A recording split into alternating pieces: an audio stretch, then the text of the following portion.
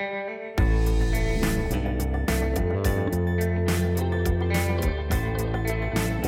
major announcement in Tennessee's U.S. Senate seats yet again. Welcome to Grand Divisions. This is the week of December 17th. I'm Joel Ebert. I'm Natalie Allison. All right, big news today. U.S. Senator Lamar Alexander, the longtime U.S. Senator from Tennessee and former governor, decided that he is not going to run for 2020 re-election. This was certainly a surprise for some. I think a lot of other Republican insiders were expecting a decision. Certainly, Lamar Alexander alluded that he was going to make one before the end of the year. Yeah, now we finally know. Everyone is sort of wondering. I think his decision has sort of been a deciding factor on who would get in the race. So now that it's out there, I think we'll figure out soon who could replace him. Shortly before the news broke, we had set up an interview with Senator Alexander at his Nashville office, and I was kind of going in blind. I didn't really know what I was walking into.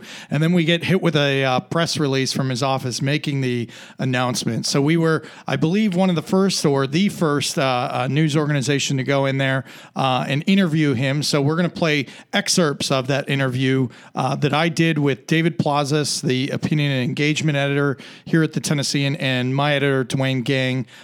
So we were the three of us sitting in Lamar Alexander's office. Here's an explanation as to why he isn't going to run in 2020. Well, what I thought about was, everybody has a turn if they're fortunate. Ecclesiastes teaches us that everything has a season. And what went into my thinking was that the people of Tennessee have been really generous to me. I didn't realize this until this past summer. I go fishing in Canada in August, and I use that time to think. I don't think about politics usually. And I did some research, and I realized that I will have served longer as governor and senator than anybody in Tennessee history. And I admire people who know when to leave. And I think it's better to leave when you're hitting 400 than some other time. So even though I think I'm doing things as well as I ever have, and I get up every day thinking I'm going to make some difference, and usually do, it seemed to me that 3 terms in the Senate after 2 terms as governor was enough, and it was time for somebody else to have a turn. So that's it. And I told the staff this morning, I called them at 11 o'clock. We have a weekly staff call, which on that video right there, and our various offices. And I told them that President Reagan tried to get me to run for the Senate in 1984 when Senator Baker stepped down after 3 terms as majority leader at the time. And I was in my 2nd term as governor, and I didn't even think about it because I wanted to finish my term. And looking back, I got 80% of my best work done for the state in my 2nd term when everybody knew I was leaving. So I've got 2 more years. I'm chairman of 2 big committees. I'm able to get results, and I'm still going to try in the next couple of years. So those were all the things that went through my mind. When did you say you reached the decision? I mean, was it, the last couple of months? Were there any precipitating events that led to this? No, I decided in August. Okay. And I didn't tell anybody. On that fishing trip? On the fishing trip. I decided then that this was enough and that it was time to bring it to an end, hopefully on a good note. Like I said, hopefully hitting 400. And I didn't tell anybody because I wanted to let it simmer and make sure it was the right decision. So only in the last few days have I told anybody. Where in Canada were you fishing? We go to a place called Bending Lake on Turtle River, and I try to go every August. Senator McConnell really screwed it up this year and cut me back to about 1 week. Usually I can go for a little longer, but I had long enough to think about it. Well, when I get into I've been in a lot of campaigns, and I have a pretty good record. I'm 6 for 6 in primaries, right, going back to 1974. I never take them for granted, and I knew that if I ran for re-election, it would be like starting over again. I always think of it that way. So I would have been all over the state. I enjoy that. I mean, that would be fun to me. I mean, I would think back over my race for governor. I spent the night with 73 different families along that walk, and I still know the families, and it gave me a connection with the people of Tennessee that even lasts today. But I wouldn't have relied on that. But, and I don't want to be presumptuous, and you'll need to ask other, ask Scott Golden or Ward Baker or the Trump White House, but I think I would have been in pretty good shape in the Republican primary. And in the general election, I've won the last two with 62, 65% of the vote. So while I would have been prepared for a tough race, I would have made my announcement today, and I would have done everything I could to get the president's support, to discourage opposition, to raise all the money I needed, and I think I would have been okay. But it may surprise people to know that I've never decided whether or not to run based on whether I thought I could win. If I had, I never would have been elected to anything, because when I ran for president in Iowa, Whit Ayers came in and said, this is after I was governor and education secretary and been to Iowa 50 times. It says Dole 54, margin of error, Alexander 3, margin of error 4. I says, Whit, what does one do in a case like that? So within 6 months it was changed. So no, I've had tough races before. I mean, if you want to see a tough race, you should have seen the 1978 governor's race with Jake Butcher. I mean, that was like two race cars neck and neck going down the last track. And so I'm accustomed to that. And here's a little bit more when we pressed him on who might run for the spot in 2020. This was very difficult to do. And President Obama called it a Christmas miracle, and the Wall Street Journal said it was the biggest devolution of power from Washington to the states in 25 years. And I'm not known as a very ideological person, but if there were one ideology that I would subscribe to, it would be that Washington should decide less and states should decide more. And it's hard to do. Even a lot of Republicans, once they get to Washington, have a good idea and think they ought to be able to impose it on everybody. So that's one. Two would be the 21st Century Cures legislation, which was Senator McConnell said that was the most important legislation of the last Congress. And I believe it was, because it gave to the National Institutes of Health and the Food and Drug Administration a whole bunch of new tools and funding to get these medical miracles, cancer cures, gene editing, all of these things that cure diseases through the system faster into the medicine cabinet and the doctor's office at a lower cost. And we're going to be seeing the benefits of that law for the next several years. Then I think third will probably be the landmark opioids legislation that we just did. We had 72 senators working on that in September, and the president called it the most important law dealing with the drug crisis that we've ever passed. So those three things. There are a couple of other things that mean a lot to me. Is I have this other job as chairman of the Energy and Water Appropriations Subcommittee, but it doesn't sound like much. But through that subcommittee comes all the money for the national laboratories, for supercomputing, and for the Office of Science.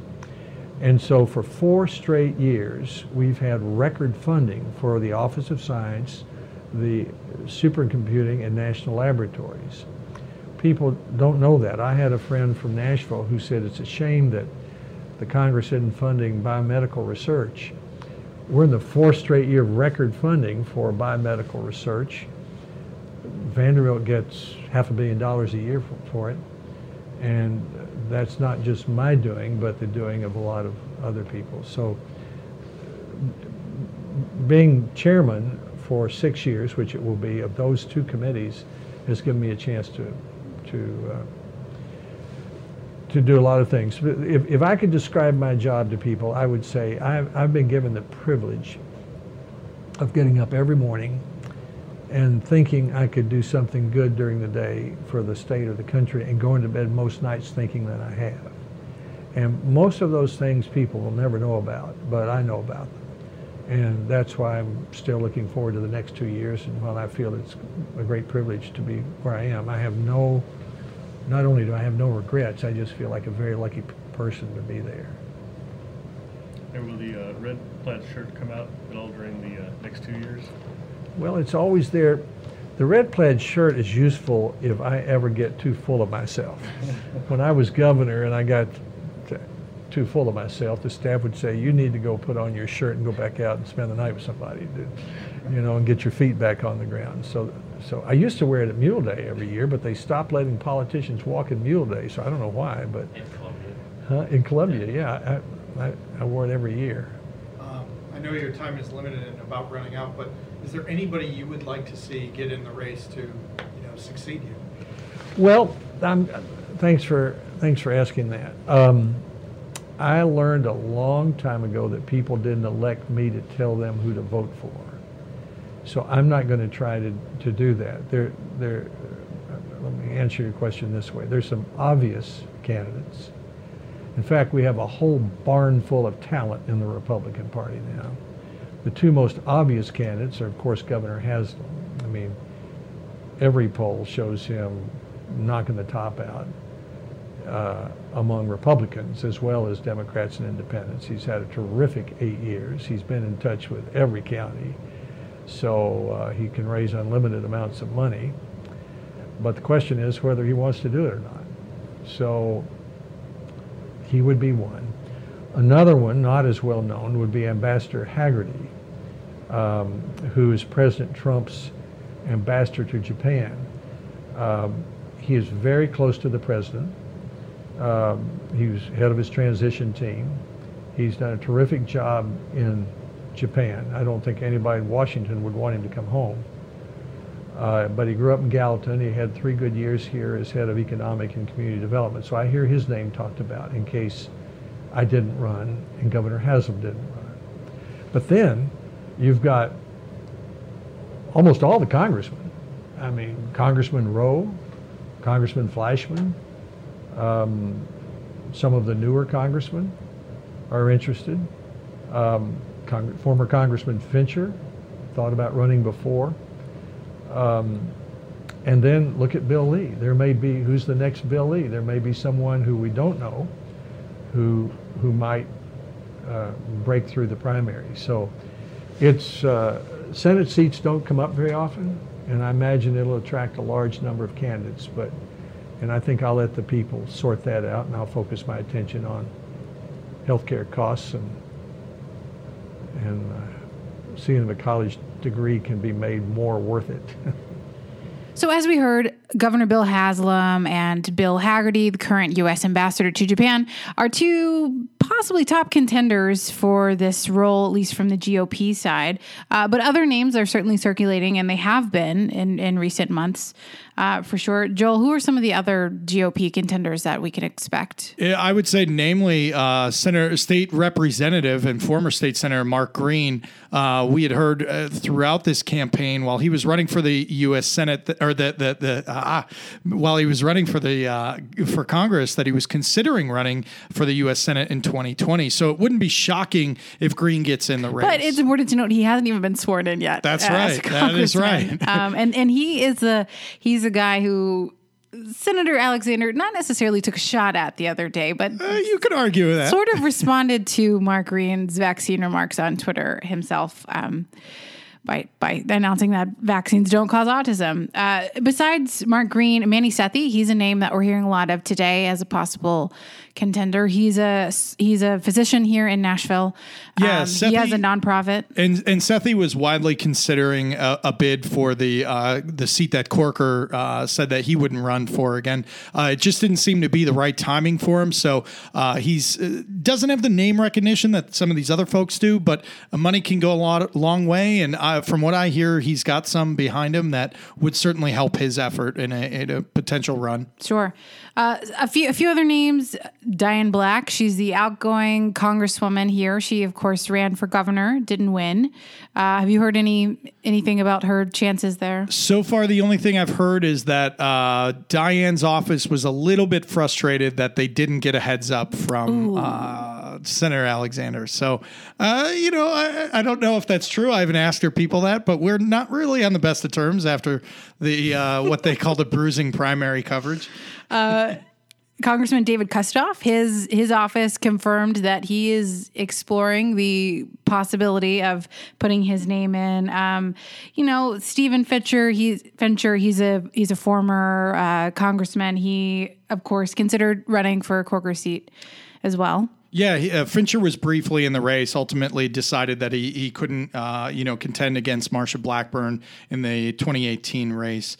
Of course, this is not an exhaustive list. One name we can cancel off is Randy Boyd. He's out. He has sent us a statement that essentially says he's going to focus on his time as the interim president of UT, and he has no intentions to get in the 2020 race. And then, of course, there are the Democrats who, regardless of what Alexander was going to do, or maybe some of them were considering, will also, of course, have to challenge whoever the Republicans put up. Sort of at the top of the list, I think, as far as rumors and speculation, has been Chattanooga Mayor Andy Burke. He's been at least the biggest name that I've heard, even before this decision was made, that he had been eyeing this seat. And again, he's kind of somebody that doesn't necessarily have statewide name recognition, but the Democratic bench is not that deep compared to the Republicans. So I think you always turn to sort of the Nashville mayor, the Chattanooga mayor, folks like that, who are kind of the next tier of Democrats that could run for statewide office. Yeah, I reached out to his office. They put out a pretty vague statement this afternoon. He didn't deny, that he was considering it. So I think it's safe to assume that's still something he is considering. Other names that have been floated, Jeff Yarbrough, he's a state senator. He's from Nashville as well. Some people say maybe John Ray Clemens, he's another representative from Nashville, would be considering it, but we think he's more interested in the Nashville mayor position. State Senator Sarah Kyle, she says she's also looking at the possibility of running. And don't forget James Mackler. He is the one who raised $1 million when he put his hat in the ring last time when he was going to challenge a Republican for Corker seat. All that being said, I mean, we may be missing some folks. I don't know that you would immediately quickly hear that Phil Bredesen is going to run another bid in 2020. We did put him on the list, though. I don't know that you're going to hear a Megan Barry, the former Nashville mayor, would run for that. All of these things are a possibility, though. I mean, we're not in the business of speculating, but, we're in a wait-and-see mode right now. Because Carl Dean's got nothing to do now. There you go. So let's move beyond who could run, but what is this race? Not necessarily the race, but what does it mean for Alexander to be departing from this seat that he, obviously is a known quantity in Tennessee? Well, a lot of people would say it is the end of an era. He represented this line of moderate politicians here in Tennessee. And just like, we saw with Corker's departure, with Marsha Blackburn taking his role, she's firebrand conservative. She's not this moderating voice in politics that I think a lot of people would say Alexander is as well. Yeah, when we were talking to Alexander during this interview, he essentially said that he wasn't afraid to run in a primary, that he always treats every election as if it's his first. And so if, you think that he ran or is not running because of fear that he might get primaried by somebody like Mark Green, who is a little bit more conservative, some would say, he essentially said that that's not accurate. He also said that, I was a little surprised to hear this, that he got a phone call from President Trump, which you can hear about here. I called President Trump yesterday afternoon. Honey and I took our grandchildren to see A Christmas Carol in Knoxville. We were driving back, and he called me back in about 30 minutes and said,